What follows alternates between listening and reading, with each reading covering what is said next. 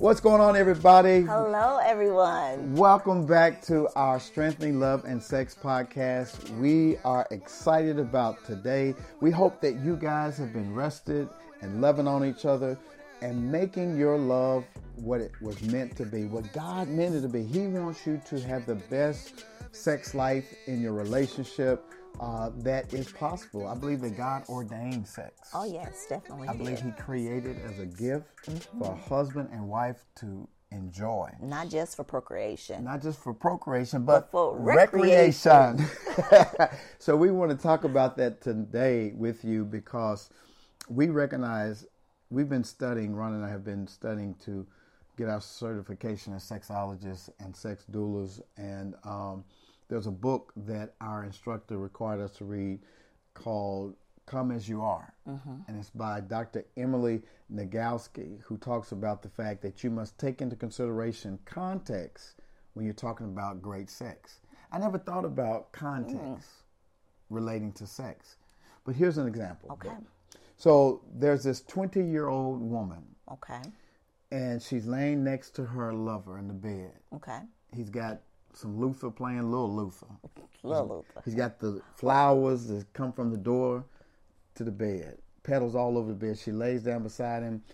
He rubs on her. She begins to take that as a signal, oh, this is going to be great. She gets excited. She gets aroused. She begins kissing her mate. And the next thing you know, they are making passionate love. Great sex, great context. Now, you take that same woman at around her early 30s. Okay. She's had 2 kids. 2 children. She's married to this guy, right? Okay. And he's thinking he's going to do the same thing again. He's going to put some flowers down. Got the big Luther playing this time. Things have changed. And he's playing the music, and he's rubbing on her. She has just put 2 kids down to bed. She's been at work all day. She's stressed out. And when he goes in to lean in for the kiss, she says, baby, not tonight. And they both roll over, and they are thinking the same thing but not saying it. What happened to our sex life? So what happened? What changed in this scenario? A lot has changed. One, Little Luther is no longer Little Luther. He's Big Luther. So there's been changes there as well. But the context actually has changed. You know, we have to take into consideration that the role that stress plays in a relationship, it sometimes slams the brakes on that erotic drive. You know, the key to managing stress is that it doesn't have to mess with your sex life, but it's more than just simply relaxing or cooling down. It's about really talking about what's going on with the couple, you know, with them at that time. You know, not only stress, but also she has changed. She's changed and he's changed. Tell how she's changed from her 20s to the 30s. What context has changed? One, her sexual drive has changed. In part because she's delivered 2 children and she's worked all day. Now she has put 2 children to bed. She's exhausted from work. She's exhausted from the children. And she wants to be intimate with her husband. It's just that at that particular time, exhaustion has taken over and she physically cannot. And her body has changed. Yes. What does that body change after birthing babies? How does that affect a woman's sex drive? Well, some of it because on the outside, her body has physically changed, not only on the inside. She may have a couple extra pounds, which she may be stressed about. Or, you know, she still may be nursing and her breasts are super tender. And we don't always want to be feeding the baby and the big baby, you know, so meaning that, you know, she's tired. Her body is taking on more stress than she did when she was in her 20s. In her 20s, the energy was different. She could get up and go, or she could be aroused by a simple touch. Now it takes a little more intentionality. You mentioned stress. Stress is a big part of that for the man and the woman, because I'm sure he's working too. Right. He's holding down a job, and the funny thing is that sometimes when I'm stressed, I feel like sex is the best relief for me.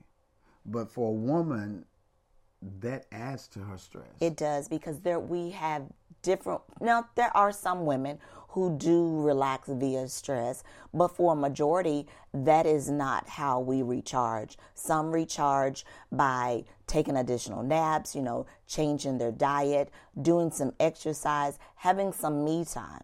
But the communication to her husband to let him know at the time, baby, it's not you. It's not that I'm neglecting you. There's something going on right now at this moment. Well, I just need to recharge. Dr. Nagalski, in her book, Come As You Are, she talks about the stress response cycle. Okay. And how it's not enough to say, well, just relax, baby. It's going to be all right.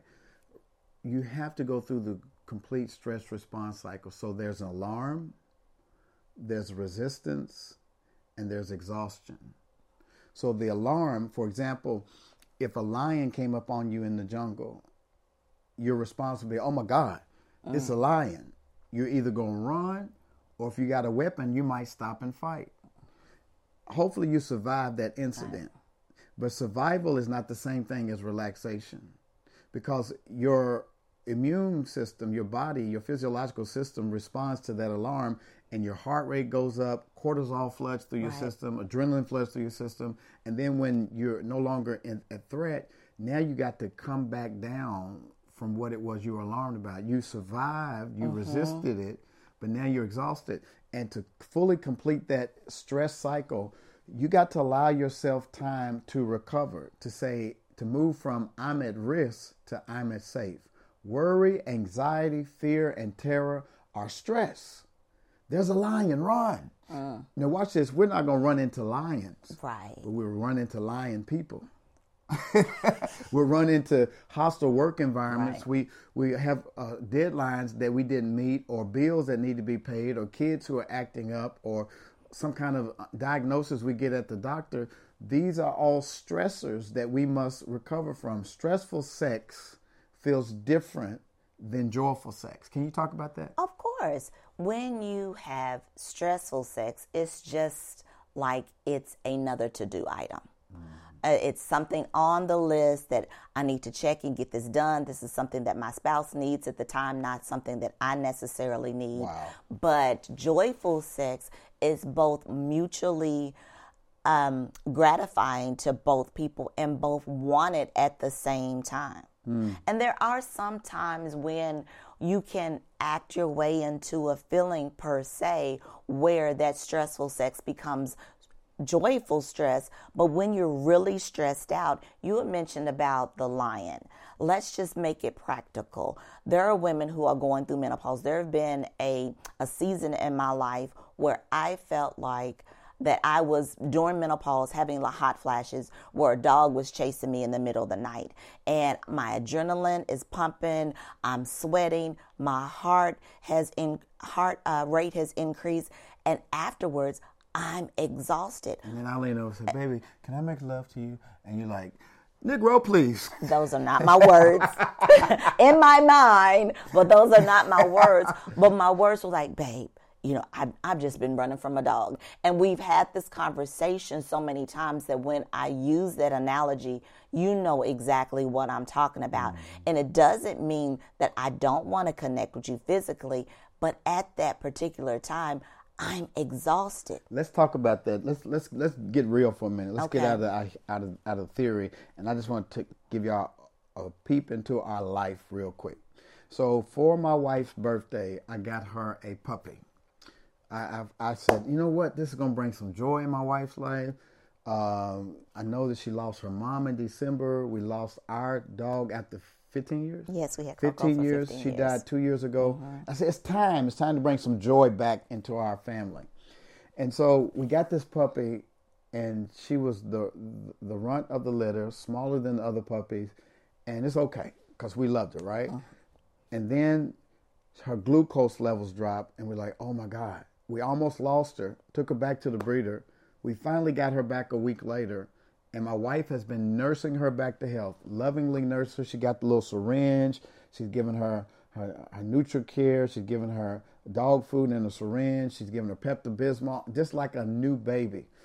And so even last night, I'm like, baby, I miss you. It's been 2 days since we've connected, and my wife, she looks weary right now. if you see her, y'all looking at her right now. She's like, that poor baby looks so tired because she's been on a 3-hour shift taking care of this puppy, and this puppy, me, I'm like, baby, it's been 2 days, and she's like, let me put the dog down, and I'll be in there in a little while. She went and put on her sexy lingerie, and we had a wonderful time.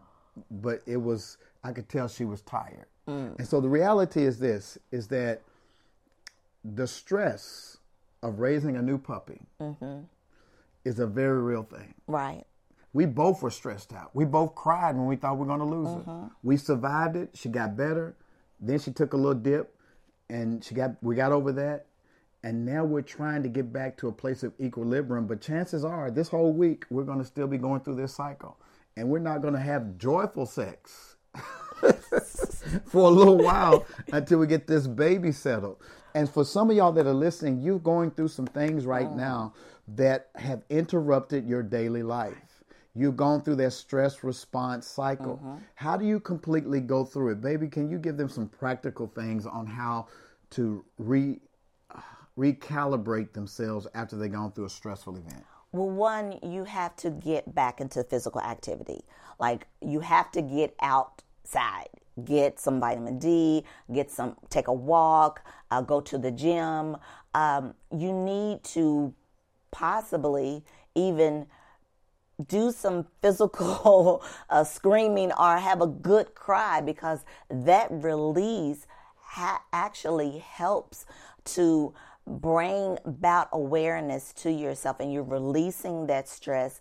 And then, after a good cry, you have and then you're like, okay, we about that. Yeah. We did that a week ago, right? When we thought we was going to lose our puppy, and we talked to the vet, we hung up the phone and we held each other and literally cried.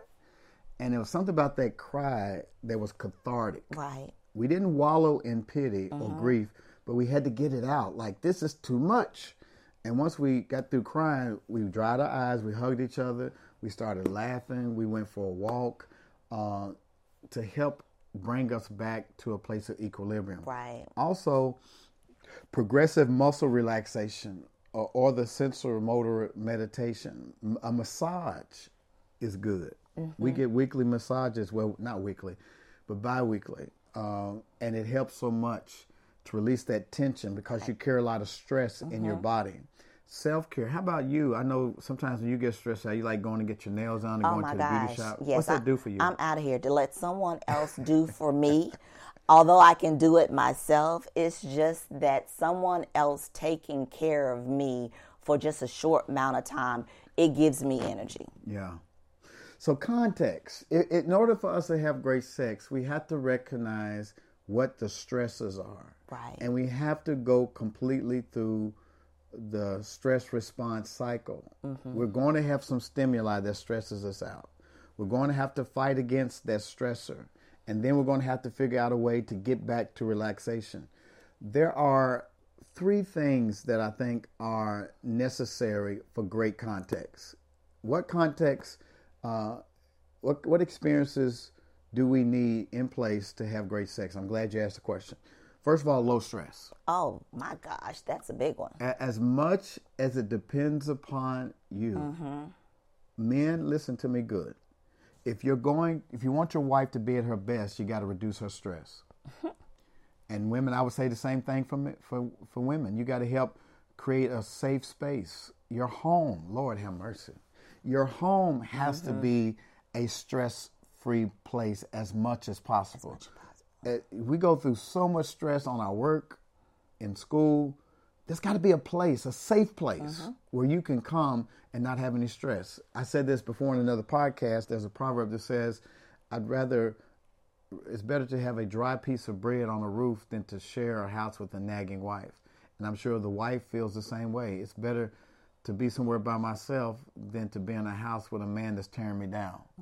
So we got to make sure, as much as it depends upon us, to create a stress-free environment. And I've got to pitch in and help her with this new puppy. So when I see Rhonda giving medicine, she showed me yesterday, she's like, man, look, Carolyn, Come here, boy. This is how I'm feeding this dog. You're going to have to do this when I go away this weekend to spend some time with our sons. We got to make it. She's going to visit Jaden on campus. And so you're going to have to handle this while I'm gone. I'm saying, okay, teach me. Because I have to share in the load, and that helps reduce her stress. Right. The second thing that's necessary for great sex is what, babe? Is high affection. Okay, talk about it. Although it's great in reducing stress, sometimes as women, well, I can speak for myself, more affection adds to my stress sometimes. When I'm doing a whole bunch and you're just coming up and like, let me kiss you, let me hug you, and I'm milling around doing something, I have to catch myself. Why? I'm telling you. Yeah, it's a lot of men. I'm not the only one that wants to know this right now. Let me give you a perfect example. When my wife is getting dressed and she's standing in the mirror naked, I get excited. And I want to go kiss her on the face, kiss her on her breast, hug her. And she's like, and I'm like, what? Not always, but it's like you do it intentionally when I'm rushing, because he's like, what time you going to be ready? He's counting me down, and that stresses me out. Okay. Or you come in the bathroom and you sit on the side of the tub, and I'm like, if you don't get this out of here while I'm getting dressed, let me ask you a question. So when I come in and I'm kissing on you while you're getting dressed, is that my punishment because I want to be on time? Because you feel stressed out because typically I'm the one that's on time and you're late. Is that my punishment that I can't kiss on you because I'm a stickler for time? No, it's not your punishment, but it is a thorn because you're coming in and I'm trying my best to make sure I adhere to those time parameters, and you're doing something that's taking me out of my groove. Kissing on you. At that time, it's not always, but you know what you're doing. You know what you're doing. I just want to sneak in a quick kiss. You know what you're doing. So you just need to contain yourself for 5 minutes and go the hell in another room somewhere. Let me get dressed. That's all I'm saying. So high affection for you is what, hon? High affection, when I want you to rub my feet, when I'm not rushing, when there are not time parameters, especially when those time parameters, and I know you're already dressed because I think you've got something going on in that closet where you can walk in and you come back out dressed, and I'm like, I just was in there. What? So for me, may not be for other women, but for me, doing those particular times, it adds to my stress. When I'm not rushing, it's just a casual, it's enough time. I don't mind it. I welcome it. I may even come in, and dance with you, and we play a little bit. So it's just that, being full transparent.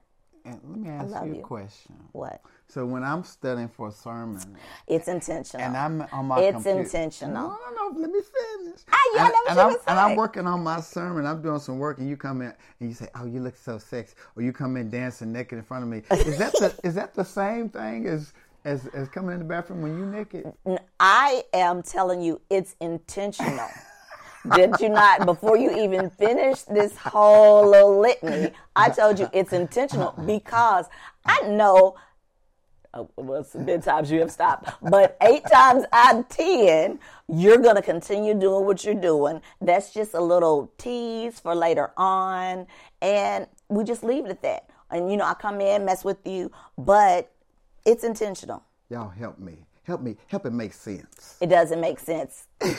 So it doesn't. So we said two things that are necessary for setting a great context for great sex is low stress, high affection, and here's the third one: explicitly erotic. Okay.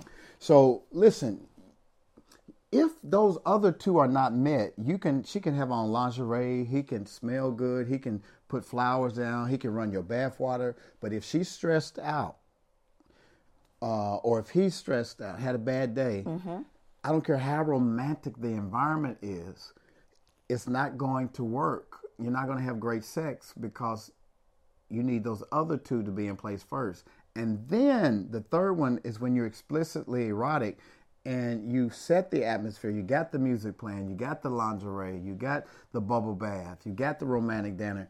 You got a great combination then. Right. For great sex because the context is right. It's right. So the moon and the stars are aligned. That's what you mean when you say that? Yes. My wife is like, I'm like, can we do such and such tonight? And she's like, if the moon and the stars are in alignment. I'm like, what does that mean? It means for her, she's not stressed out. Right. I've been affectionate. Mm-hmm. I've been consistent. She feels safe. Right. Provided for. And everything is in alignment. And we want to let you know that it's so important that you have the context right. And our context is through our different stages in life will continue to change. Yes, and there are so many things that can be context, well, that will not lead to great sex. We're getting colder, the seasons are changing, and we may get a cold. Women taking too many antihistamines will dry you out, and that will make your sex painful. That's a context. Mm-hmm. So there's so many different things, not just relegated to what we discussed. And men, especially black men who disproportionately deal with high blood pressure, when you get on high blood pressure medicine, that affects your erection. You suffer with ED. Okay. Your testosterone levels may drop. And stress contributes to that. Stress, cortisol eats up, your testosterone eats up your good hormones, and so all those things need to be managed well in order to create good context. And again, exercise is the best way to overcome stressors. And so I encourage every man out there to go and get yourself checked. Go talk to your urologist to talk about your testosterone levels. But watch this, lifting weights is a good way to naturally rebuild your testosterone. And it's also, cardio is an excellent way to reduce the cortisol levels in your system so that you're not stressed out. You come out feeling lighter after cardio. So I would encourage you to work out at least 3 to 5 times a week to get your heart rate up over 30 minutes. Is there anything else you would say to the women on helping to regulate the stress in their lives? Well, one, identifying what they are and being able to effectively talk to your husband about it. I like what you just said, identifying your stressors. Right. Because stress is a silent killer. And if the more we're self-aware about what stresses us out, the better, right? Absolutely. And so we want to be able to continue to have those dialogues, not just about day to day, but what's going on internally. Hey, babe, I'm on medication. I'm feeling a little this way, or I'm stressed out because, little Johnny has been doing whatever. Can you help me out? And asking for help when needed. I like what you just said. In the book, she talks about the hedgehog principle. And she says you may walk into a room and discover a hedgehog sitting in the chair. Symbolically. Okay. And the hedgehog represents a particular emotion that you're feeling at the time. And instead of just throwing the hedgehog at your spouse like, and the spikes hit him, you got to figure out a way to approach the hedgehog so that it won't injure you. So you might say, I am feeling the hedgehog of anger. What you said to me in the kitchen upset me because it makes me feel like I'm the only one who's responsible for making sure I clean and cook around here. I felt all alone. The statement you made me feel such a way. Instead of like beginning to get upset and acting out, slamming doors, it's like, let me go tell my spouse this emotion I'm feeling and why it is I'm feeling like I'm feeling. Because if you continue to feel those, resentment starts to build up. And that is something, that's another contextual thing that happens in relationships. So great sex can't happen. So you got to identify your hedgehogs. You got to name your emotion, be able to speak to your partner about what it is you're feeling, witness that emotion without becoming emotional. That is key. witnessing without becoming emotional. You have to separate your love for your spouse for what is going on. And like, okay, he's not intentionally doing this. Maybe he doesn't recognize it. Let me bring it to his attention, but say it in a loving manner. You know what? I just heard something in the spirit, and it's this. Your spouse is not the lion. No. You got to quit reacting as if your partner is the lion, that they're the threat. Right. They're not the threat. It's the fact that you're stressed out, that you got these underlying circumstances that make you feel like you're in danger. And you've got to be able to witness to what it is that's underlying, and communicate with your partner so that y'all can resolve it together and get back to a place where you're not in danger, that you feel safe, you feel at home, you feel loved, and that opens the way for great sex. So let's close with this, babe. Tell the listeners, what do you think an ideal night of great sex is like for you? What has to be in place for it to be a joyful night? Oh, for a joyful night. Joyful night of sex. What does it look like? Okay, that's just a basic joyful night. We don't need all the bells and whistles, but of course, my list has to be very minimal. What list? The internal list that I have going on in my head of what needs to be done and when it needs to be done. So being able to share that with you taking some of those things off of my list, or even better yet, working with me, whether it's emptying the dishwasher, putting away food from dinner, those things speak volume to me. Then also spending a little setup time before we move to the bedroom, where we're watching a ball game, or I'm with you, or you're watching something silly that I'm watching for a minute. Then, we move on to the shower.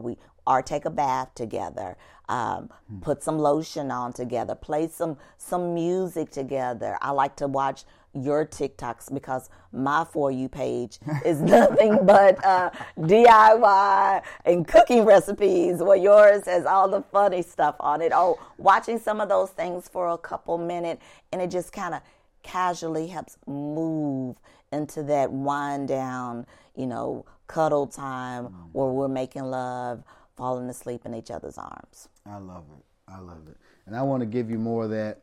And because she is exhausted from taking care of the puppy, I am going to end our time together so she can go get some rest. But we're hoping that just this little time that we spent with you has helped you to identify what is the context for great sex. As a matter of fact, can you put in the comments, what will it take for you to create a better context for your relationship? I'm curious. We want to we read your comments, and so we want you to put in the comments real quick what context will help create a better environment for you to have the sex you've always wanted with your spouse. What does it take? What does it take for you? What is context? What is a great context for you? Put that in the comments because we want to hear from you. And if you want us to respond to some questions you might have, do that anonymously, or no, not anonymously, but do that in private by emailing us at drstacyLspencer@gmail.com, drstacyLspencer@gmail.com. And we'll be glad to help work you through some of those contexts. And also, if you need some extra help coaching from Rhonda and I, we would love for you to be a part of our Eden Circle, theedencircle.com. It is a continuity program where we do deeper dives into mentorship. We have monthly master classes and quarterly meetups. And it is a wonderful community because if you're going to take your marriage to the next level, you need a coach and you need community. You need other couples who are trying to take their sex life, their love life, their relationship to a whole other level. So we appreciate you guys, and we look forward to seeing you. Listen, if this podcast has been a blessing to you, would you do us a favor? Share this with your couple friends, right? Share it on your page. Share it on your Facebook page, on your YouTube channel, on your YouTube page. Share, and please subscribe. Like and subscribe and share.